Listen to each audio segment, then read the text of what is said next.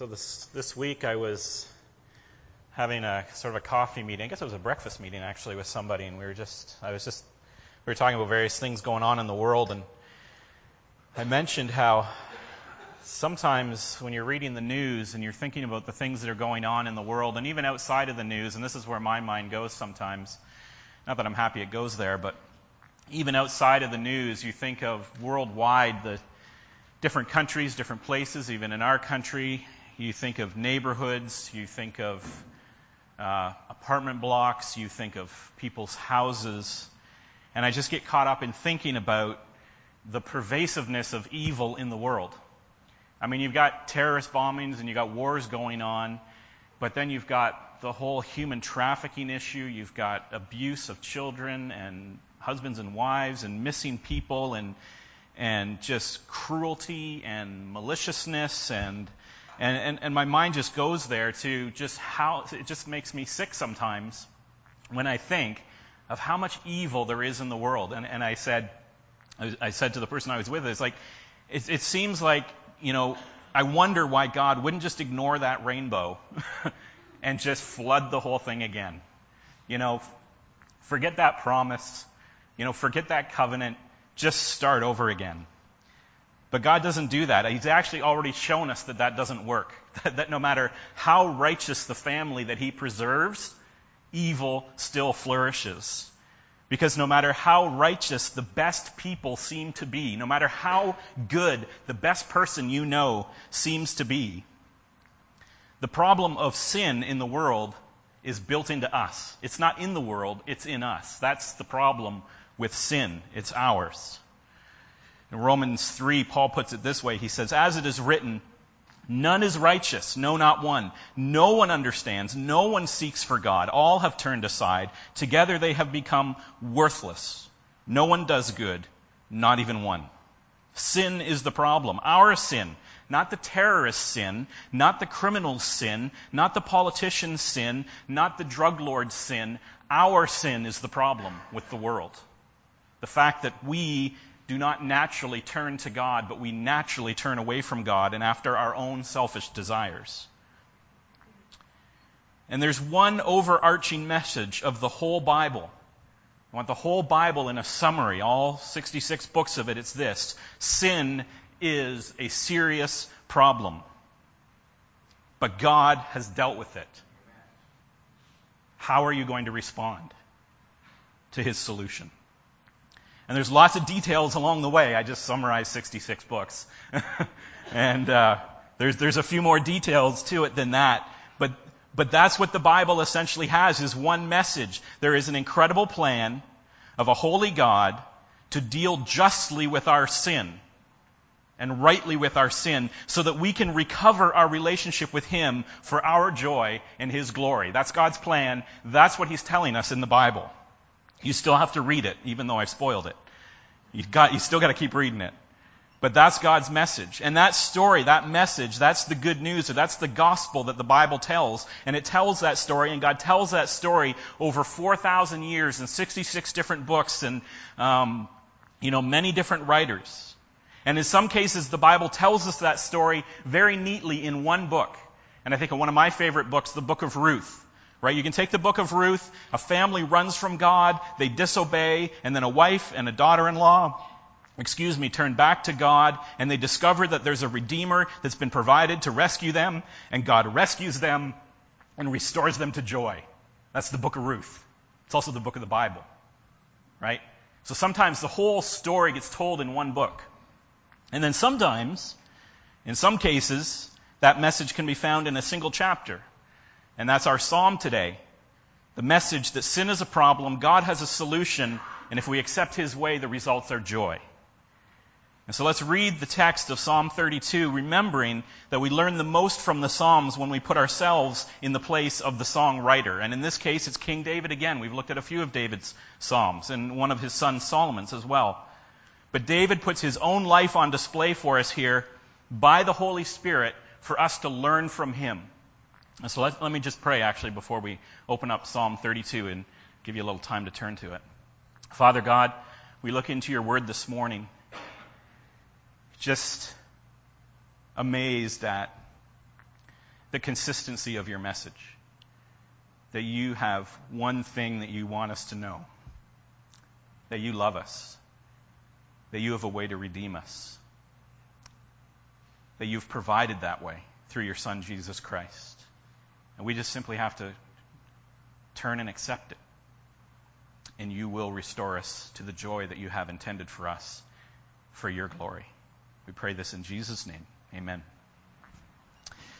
So Psalm 32 says, a maskil of David. And most believers, most commentators believe that word maskil, even though we don't have a perfect Hebrew translation for it, means a teaching song, a song that we're meant to learn from.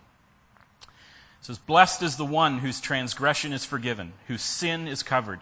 Blessed is the man against whom the Lord counts no iniquity, and in whose spirit is no deceit. For when I kept silent, my bones wasted away through my groaning all day long. For day and night your hand was heavy upon me. My strength was dried up as by the heat of summer. Selah.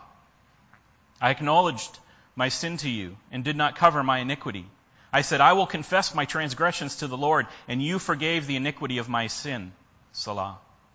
Therefore, let everyone who is godly offer prayer to you at a time when you may be found. Surely in the rush of great waters they shall not reach him. You are a hiding place for me. You preserve me from trouble. You surround me with shouts of deliverance. Selah. I will instruct you and teach you in the way you should go. I will counsel you with my eye upon you.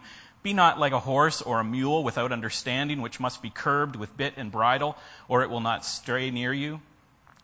Many are the sorrows of the wicked, but steadfast love surrounds the one who trusts in the Lord. Be glad in the Lord, and rejoice, O righteous, and shout for joy, all you upright in heart. This is the word of the Lord. So we're going to unpack this psalm in 4 parts that are reflected in sort of the fundamental problem of the human condition. And the 4 parts are this, and then we'll go through them. Sin, consequences, confession, redemption. So part 1, sin, verses 1 and 2.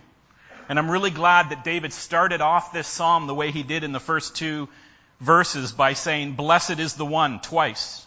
Because the whole middle part of this psalm does not feel like blessing. So it's good to begin by understanding that the news that David is about to impart to us in this psalm is a psalm of blessing, okay? So if it seemed kind of depressing in the middle part there, David's coaching us right off the bat, and he's saying this is a blessing. The lesson he is teaching is a lesson of blessing, and that's hopeful, because the reality of this lesson, this news that David is giving us, this teaching that we have, is that it doesn't and it won't feel like blessing when we're in the middle of it. When you're in the middle of this good news, it will feel very much the opposite of blessing. It will not feel good to you. The blessing comes from the forgiveness and the covering and the release from the consequences of sin that follows. Sin is the problem that David needs to be released from when you read this psalm. It isn't depression. We did psalm where David was dealing in the pit with his depression and his spiritual depression, seeking the Lord to lift him up. This is not the onset of enemies, which if you read through the Psalms, David talks repeatedly about the onset of his enemies and these outside forces of evil that are after him. This is not the betrayal of a friend, which we looked at in Psalms last week. David this time is dealing with his own indwelling ugly sin. This is not enemies, this is not depression, this is not a friend who's betrayed him. This is David's own problem. David has nobody to blame here but himself. This is his problem, his sin. And he uses 3 words for it even. He calls his problem transgression, which translates sort of to willful rebellion. He uses the word sin, which is an offense, specifically an offense in the Hebrew. The word sin is an offense that causes harm that needs to be repaid. And then he calls it iniquity, which is a punishable offense, an offense that should be punished. And he uses all 3 of these exact words here, I think, on purpose, because they're the same exact 3 words that God uses in Exodus 34:7 when he says that he is a faithful and loving God, faithful to forgive transgression, iniquity, and sin. So God uses all 3 of those words for the condition of the human nature, and he says he's faithful to forgive those things. And so maybe David is just kind of in his song here reminding God of what he had said back in Exodus, that, yeah, these 3 things, I've got them, God, but you said that you were faithful to forgive those 3 things, and those are the 3 things I have. And to get a sense of what these are in David's mind, you have to consider the circumstances David is looking back on as he now writes this teaching song to the congregation to sing. And the time in his life when he's looking back on almost certainly is the period of the time of 2 Samuel 11 and 12, which many of you, as soon as I start the story, will remember in the events of King David's life. King David is at the height of his power. His generals are all winning all of the wars. Israel was secure. He was rich. All the stuff was his. And God was blessing him. And then he saw Bathsheba on her roof. And David wanted what he could not have. But he was the king, so he took it anyway. And then Bathsheba gets pregnant. And the husband, Uriah, is a soldier who's been away for months fighting in King David's wars. So he has not been home. So he will start to ask uncomfortable questions at some point because his wife is pregnant. And so David cleverly puts Uriah on leave, trying to figure out how to solve this problem so that he will come home. And so the husband comes home, but he is such a loyal guy, and this is where it just breaks your heart, that he refuses to go and sleep in his own house with his own wife because his mates are all out fighting. And he says to David, what would I do? Go and sleep at home in the comfort of my bed with my wife while all my friends are out on the front fighting your war? I can't do that. So David's plan is foiled because Uriah never goes to be with his wife. And so then David gets desperate, and he assigns Uriah to the front lines, and he actually orders the other majors and lieutenants out there to retreat after they put Uriah on the front lines. You pull back from him, and this plan works. So David has solved his problem. Uriah is killed in battle. Nice and neat, no investigation needed. And he takes Bathsheba for his own wife. A baby is born, no questions. But the chapter ends, God is displeased. No kidding. God is displeased. Maybe the understatement of the Bible. Right? And about a year later, God sends David a prophet, Nathan, who tells David a story of a rich man who has many flocks, thousands of sheep. And when a visitor comes, instead of choosing to slaughter one of his own sheep, he takes a lamb, he takes a sheep from a poor farmer who only has one, and he loves this sheep, and he says, I'm going to take that one and slaughter it for this traveler. And David, the king, is incensed at the injustice of it, and he tells the prophet Nathan that this guy needs to come to justice, until Nathan points out, actually, David, the man is you. And it all comes crashing in on David, and he sees exactly what is going on. And so he says to Nathan, I have sinned against the Lord. Now notice he doesn't say I have sinned against Bathsheba, which he did, and sinned against Uriah, which he did. He certainly did those things, but David goes right to the crux. He knows what real trouble he is in. He sinned against God. He sinned against his Lord. And so what is David to do? What is David to do with this sin? What are we to do? And you think, wait, what do you mean? We didn't commit adultery. We didn't kill somebody. We didn't have him killed by some hitman or send him out to war. Well, maybe. I don't know. I don't know what's been done and not done. And I don't know who will hear this sermon in the future. I don't know if you've murdered or you've been unfaithful. David's murdered and been unfaithful here, committed adultery. God's seen it all before. He's seen all of that sin.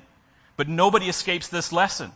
Because remember, when Jesus came and he was teaching his disciples the true meaning of the law and at the heart of God, and he told them in the sermon that is recorded in Matthew chapter 5, he says, you have heard it, that it was said to those of old, you shall not commit murder, and whoever murders will be liable for judgment. Rightly so. But I say to you that everyone who is angry with his brother will be liable to judgment. Whoever insults his brother will be liable to the council, and whoever says, you fool, will be liable to the hell of fire. And then he goes on and he says, you have heard it said that you shall not commit adultery. But I say to you that everyone who looks at a woman with lustful intent has already committed adultery with her in his heart. And so we ask ourselves then, we have to put ourselves in the place of David, even though we are maybe not kings who can have people killed off and take whatever, person we want into our harem. We have to ask, what about emotional abandonment in a marriage or emotional infidelity where we put our hearts on someone other than our spouse? Or setting our affections too strongly on another? Or lust or pornography? What about cruelty and mockery and just meanness and anger and resentment? Jesus says, these attitudes in your heart are the same kind of sin as adultery and murder. They're the same thing. And those can hit all of us close to home. And the consequences of our sin is ugly. Not just ugly for others, but ugly for ourselves too. David goes on to explain his problem. And his first solution, which didn't help, is to just ignore it and keep quiet about it. He says in verse 3, "For when I kept silent, my bones wasted away through my groaning all day long. For day and night your hand was heavy upon me. My strength was dried up as by the heat of summer." So David said nothing about what he had done for months, right? When Nathan finally confronted him, if you read that in 2 Samuel, the child had already been born. So for more than 9 months, probably close to a year, maybe more than a year, David had kept this secret, and he must have still worshipped at the temple. David still attended all of the feasts that would have taken place during that year. He was the king. He couldn't just not show up. So he sang lots of praise songs, and he prayed to God. But about these sins, he kept silent. That whole time he was going to temple, going to the feast, singing the songs up in the congregation, having the feasts, but he never confessed this or admitted them. Maybe convinced himself even that they never happened, or even believed his own story. That's the thing with powerful people. They start to believe their own press, right? And we do it to ourselves. We start to convince ourselves that we're all not all that bad. And, there was reasons for that. And we can justify how we feel. And, I don't like that person, but think about what they did to me. And, so we start to justify, and we just don't bring up the fact of our own sin. But the result was guilt and regret and sorrow and turmoil. He says his bones were wasting away, and he was groaning all the day long. David could not escape the consequences, either physical or spiritual, of his sin. He says, "Your hand was heavy upon me." David is wise here in the spirit to realize that it was God's doing to cause him this distress. David is eaten up by the regret and the guilt and the shame of his sin, and he realizes it was your hand, God, that was upon me. To feel guilt and shame and regret, God is acting for our benefit when we're distressed by our sin. And David realizes this. God says he lays his hands on us until we're weary from it. We're tired of fighting. We are worn out. And God gets us to the point where we're at the end of our rope and we are feeling spiritually bankrupt, and we're feeling like David here, just eaten up inside by our sin. And he finally gets us to the point where we're ready to confess and to repent, where we're willing to see our sin for our sin. Have you felt that way? Because this is the point where it doesn't feel like a blessing. Have you felt like that in your life? I know the believers here have at some point, because that's how you came to the cross and came to repentance. Because there was a time in your life where you just realized how sinful you were and you couldn't stand it anymore. The shame, the accumulation of regret. It's the only way through that feeling to forgiveness. And I get it. When God's hand is on us, when we're where David is right here, it doesn't feel like blessing. It doesn't feel like God is doing a good thing for us. It feels awful. It feels distressing. It feels even panicky when you get at this point in your life. But it's supposed to feel awful. It's supposed to feel horrible. You're supposed to panic because you are a sinner in the sights of an angry God. God is holy and cannot deal with sin except one way, through the cross of his Son, Jesus Christ. And so you're supposed to feel that way. And David is supposed to feel exactly the way he feels. The Apostle Paul says it this way in 2 Corinthians 7. He says, as it is, speaking to his believers and his brothers and sisters in the church in Corinth, which was, as we all know, was a pretty crazy church like ours, pretty messed up. But he says in 2 Corinthians, as it is, I rejoice, not because you were grieved, but because you were grieved into repenting. For you felt a godly grief, so that you suffered no loss through us. For godly grief produces a repentance that leads to salvation without regret, whereas worldly grief produces death. David could have just stayed in his worldly grief, eaten up by his sin. Could have destroyed his health, could have destroyed his relationships, could have destroyed him mentally, could have destroyed him spiritually. He could have stayed in that worldly grief and gone the path that we've seen so many people around us go. But his grief became godly grief because it led him to repentance. God wants you to experience a godly grief that leads to repentance. which is verse 5, where David comes through to confession. He says, I acknowledged my sin to you, and I did not cover my iniquity. I said, I will confess my transgressions to the Lord, and you forgave the iniquity of my sin. So David needs to confront the reality of his sin in his confession, and he does that in 3 stages. First of all, he says, I acknowledged my sin. Step 1 is just to admit the sin, admit there is sin. We live in a culture, we live in a world where they don't even admit that there is sin. That sin is even a thing that you can talk about. Until some of these things started happening with ISIS. And newscasters were actually starting to use the word evil with relation to what was going on. How can you say something is evil? These are newscasters and media people that have been taught for at least 2 decades or maybe longer that you can't say things are evil. You can't say things are wrong. They're simply different. But they were saying it was evil. But we live in a culture that doesn't even acknowledge sin, that anything goes. It's just your perception of things. But David here says, I acknowledge my sin. 1 John 1:8 says, if we say we have no sin, we deceive ourselves, and the truth is not in us. So step 1 is acknowledging sin. We just deceive ourselves if we deny it. Lots of people try to deny there's any such thing as sin. Or some of us might say there is sin, but it's out there with the drug lords and the terrorists. They're the sinners. Certainly I don't have any sin. I'm a good person. And who can judge anyway? Don't judge me. We're a defensive species when it comes to being held morally accountable, aren't we? Just try to hold somebody accountable to the idea of sin or something in their life, and our defenses are up. We pretend there is no sin and that we don't sin. But it is possible to acknowledge sin and not deal with it. So David goes on and he says, I didn't cover up my iniquity. Or another way of saying it, I stopped trying to cover up and hide the sin from myself and from you. So David had been covering this up from himself. I mean, God knew about it. He thought maybe he was hiding it from God. God already knew. But he was hiding it from himself for about a year. And he finally had to stop pretending.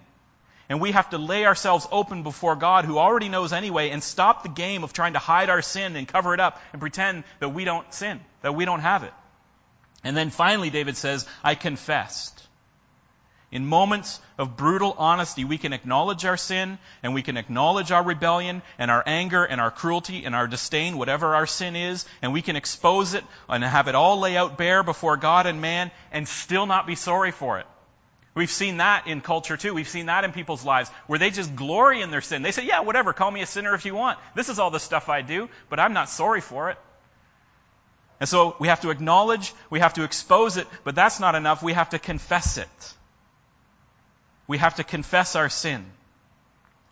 As one great saint once said, we must condemn ourselves so that God can acquit us. So confession, or repentance, as Jesus called it, is turning away from our own self-justification. And instead of aligning ourselves with our desires and what we think is right, we change our mind and we turn and we align ourselves with God and His righteousness. Repentance or confession is basically agreeing with God that He's right.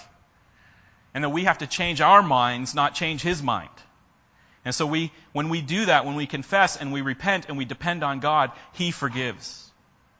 That same follower of Jesus, the disciple John, in the same letter, actually the very next sentence, he writes it this way.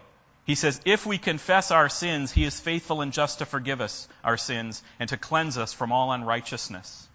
And this is the good news. Remember I said Psalms was like the encapsulation of the good news of God's dealing with the problem of sin? It's the story that He tells through the whole Bible, but He's telling it here in this Song of David with David on display for us so that we get the message right here. Sin is a problem. It will destroy us, but God has a solution. If you confess your sin, He will forgive it. That is the message that God wants us to get. And so David is remembering that day with Nathan in 2 Samuel 12:13 when he declared, remember, he said, I have sinned against the Lord. And I stopped there if you were following along. I actually stopped in the middle of the verse there. Because Nathan immediately answers, the Lord has put away your sin. You shall not die. As soon as David confessed, he was released from his sin. And notice that this is the Old Testament, but David did not sacrifice anything. David did not go up to the temple and burn an offering. David did not make any promises to God. David just confessed his sin, and as we see in this psalm, trusted God, he'll talk about later. And God's plan for our salvation involves nothing more on our part than trusting that He is faithful to those who will confess their sin to Him. Even under the Old Testament law, David didn't go sacrifice anything. He didn't go burn an offering. He didn't put his hands on a scapegoat. He didn't do any of that stuff. He just said, I've sinned before the Lord, and he confessed it, and it dawned on him, and he realized, and he repented, he knew his problem, and Nathan immediately said, the Lord's forgiven you. Because he didn't understand it at the time. I'm sure Paul says in the New Testament that what has been revealed in the New Testament in the time after the cross was a mystery that was hidden in the time of the Old Testament. So David, I don't think, understood what was going on here. But the reality is how God was able to forgive him was because God had already arranged before the foundation of the world that His Son would come and die on a cross. And that would pay for the sins, all the sins, of any who would confess Him and believe in Him. Even David's sins before Jesus got there. Because it was already established in time that this was going to happen. And so Nathan, the prophet, is able to say to David, you're forgiven because you've confessed and you've trusted in God. God's already made a way for your sin to be taken away. And John remembers exactly how Jesus spoke it to us in the New Testament, the verse that I'm sure you all know. For God so loved the world that He gave His only Son, that whosoever believes, or you could say trusts in Him, should not perish but have eternal life. John 3:16. And so we can trust God. David goes on in verses 6 to 7 to talk about the trust that he has in God, in God's protection of him, and all the things and all the stuff that God is for him, surrounding him in love and protecting him when the waters rise, and all of that stuff. His trust is in God. But I want to get to the really good part, as if that's not good enough. And that offer's out there for all of us in our sin. The good part is the redemption that follows in verses 8 and 9. And the voice changes here. It's I, God, will instruct you and teach you in the way you should go. I will counsel you with my eye upon you. Be not like a horse or a mule without understanding, which must be curbed with bit and bridle, or it will not stay near you. This is what God plans for you after your confession and after your repentance. God is not just leaving you alone. He plans redemption. He wants to redeem your life. He says, I'll instruct and teach you. When we move from sin to forgiveness and from darkness to light, our minds have the opportunity to be transformed and renewed by God. God teaches us and gives us wisdom, which is very different from the wisdom of the unrepentant and sinful world. You'll notice, Christians, brothers and sisters, that your wisdom and your thoughts on things are very different from your unsaved friends. You know, their response to things and people in the world is very different, and their way of thinking is very different than you if you have been having your mind transformed by being instructed by God and taught by God in His Word. Because our minds are foolish and darkened apart from the revelation of God and the redemption of God. He plans not just to forgive us of our sin, but to transform our life and to redeem us or to heal us or to restore us. Romans 1:21 and 22, Paul talks about our life before God and the life of the world in darkness. When he's talking about the sin of the world, he says, For although they knew God, they did not honor Him as God or give thanks to Him, but they became futile in their thinking, and their foolish hearts were darkened. Claiming to be wise, they became fools. But look at what David is writing here in Psalms. He's saying, after I finally confessed and God forgave me, then God comes along and He says, I will instruct you and teach you in the way you will go. I will counsel you with my eye upon you. God does not want you to be in the dark. God does not want you to be foolish. He wants to impart wisdom to you. God desires to give us counsel, to guide us when we turn from our sin, and then to watch over us as we journey in our life with Him. He says, with my eye upon you. Now, I've been watching the Blue Jays a little bit lately. Have you been watching the Blue Jays? They're winning, so I watch them. I only watch teams that are above 500. It's my rule, because I want to be entertained, and there's no fun in losing, so I'm selfish that way. But I've been watching the Blue Jays, and I noticed Gibby, John Gibbons, right, the manager, in the dugout. And he's always sitting at the back, chewing on some sunflower seeds, watching. Or he's up at the rail with the arms, and he's watching. And he's watching them play. And it's not like he can do anything because he can't play, but he's always watching and he's sending signals into the game. And it's the same with the Olympics. I've been watching some of the Olympics lately, and I notice all the coaches, they've all trained these people for 4 years, maybe longer, 4 years they've been training them. they know what they're supposed to do, whether they're wrestling or gymnastics or tumbling or whatever they do, the fencing. There's nothing left for the coach to do. But they sit there and the coach is watching their student. They're watching the one who they have trained. Their eye is on them. And they are calling out encouragement and instruction during the event so that they know what to do and how to correct what they're doing. And those are poor metaphors for the God of the universe, but that's just a shadow of what it's like. God is not leaving us alone to struggle by on our own strength and knowledge. He is training us and preparing us and redeeming us and healing us and getting us ready for victory. And His eye is on us, and He's guiding us watchfully. That's our God. And now notice when David says this of this watchfulness of God, what it is not. It is not God watching to catch us failing or watching to enforce a bunch of rules and restrictions and regulations just because He's a God that decided, you know what, I don't like drinking, and so I think drinking's bad, and so I'm going to watch you and make sure you don't do that. Or I think, doing this is bad or doing that is bad, and so I'm just watching to find out what is bad. In fact, David clarifies, he says, don't be like that. God doesn't want us to be like a horse or a mule that has no understanding and needs a bit and a bridle to go in the right direction. That is not what God's instruction is supposed to be. It's not supposed to be a bunch of restraints and guards and bits and bridles so that we don't behave in the wrong way. God wants us to have a mind like His so that we don't need rules and barriers and bits and bridles, because we would naturally walk as we should walk and live as we should live, because we see that that is what is best for us. So God wants to teach and instruct and counsel and watch us so that we are transformed to realize that those things are bad for us and they're harmful to our joy. If you ask me or you ask any other mature Christian in your life, they will tell you that God's instruction and wisdom and guidance has not been a hindrance or a barrier or a restraint to them. It has been a release. It has been a freedom to be instructed by God through His Word. To turn aside from those things has been freedom, not a restraint, not a bit and a bridle. God wants you and your mind and ways redeemed so that you can live in freedom, not bridled and bitted like a horse. So David concludes with a contrast at the end of Psalms here. He says in verses 10 and 11, "Many are the sorrows of the wicked, but steadfast love surrounds the one who trusts in the Lord. Be glad in the Lord and rejoice, O righteous, and shout for joy, all you upright in heart." And so David just finishes with a simple contrast. He contrasts the sorrows of the wicked, right, which he knows. Just go back to verses 3 and 4. Right? David knows the sorrows of the wicked.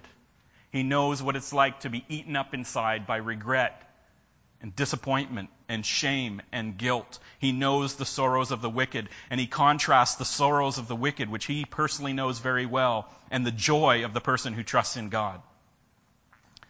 You can be sorrowful, regretful, disappointed, resentful, or you can have the joy and steadfast love of the Lord. This psalm, this song is the gospel.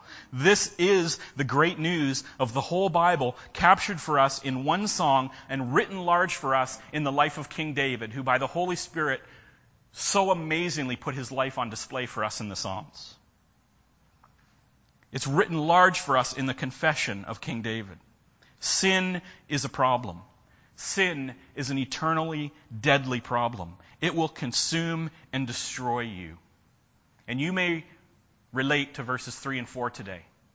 You may be eaten up inside with your sin. You may have regrets and shame and guilt that you do not know how to deal with. And David is telling you how to deal with it. You go to the Lord, and He is quick and ready to forgive.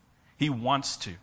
He sent His Son to die for you, to make a way for Him to deal with your sin justly and be able to forgive you out of His mercy and His love. And David says this is a blessing. This is the best news you can ever hear. Not just today, it's the best news you will hear for the rest of your life. That God wants to save you. This is the gospel. David says, that's why he says right at the beginning, this is a blessing, right? I'm glad that he told us it was a blessing at the beginning, because the middle part is uncomfortable. And when you're in it, doesn't feel happy. But there is love and joy and life through confession. And so we have to take a steely-eyed look at the heart of our own sin and our own darkness, and we have to uncover it all and lay it out before God and repent of it. and the resentment and bitterness and cruelty and anger and disdain or adultery or lust or abandonment or unfaithfulness, whatever it is, if we try and justify it, if we try and deny it, if we try and keep it secret, if we just stay quiet about it, it will consume us. But the best news is that when we trust God with our sin, His response is not to condemn us, but to forgive us. He redeems us. Not only forgive us, but then restore us by His teaching and His instruction and by His Holy Spirit and His watchfulness. He replaces our foolishness with wisdom, and He leads us out of darkness and into light, and He surrounds us with His love and promises us gladness and eternal rejoicing in the goodness of His faithfulness. That's what David is teaching us here. He's teaching us the gospel before Jesus even showed up. And that gospel message is there for us as Christians. It's there for us as non-Christians. I don't know where you're at today. I don't know what's eating you up inside. But don't stay silent about it. Confess it to God. Bring it to God. Through His Son, Jesus Christ, He's made a way for you to trust in Him, and your sins will be forgiven. Let's pray. Father God, I thank You for this psalm. Thank You for King David.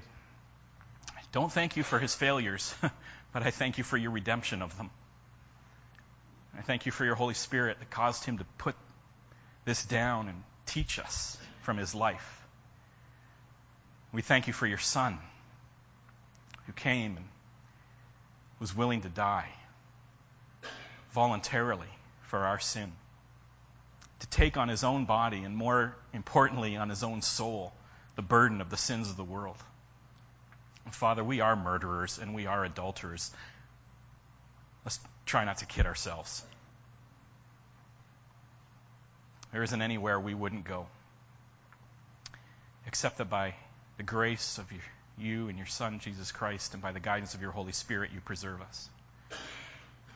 And so, Father, I thank You that this is the best news in the world. I thank You that we have a God who loves us, who just wants us to turn to Him and repent. And I pray for any here who have in their heart the stirrings of the Holy Spirit to confront their sin and repent of it and turn it over to You, that they can trust You wholeheartedly, that You will not condemn, but You stand ready to forgive, and that You'll begin a new life with them that they can't imagine. Father God, I pray for that miracle today. I pray this in Jesus' name. Amen.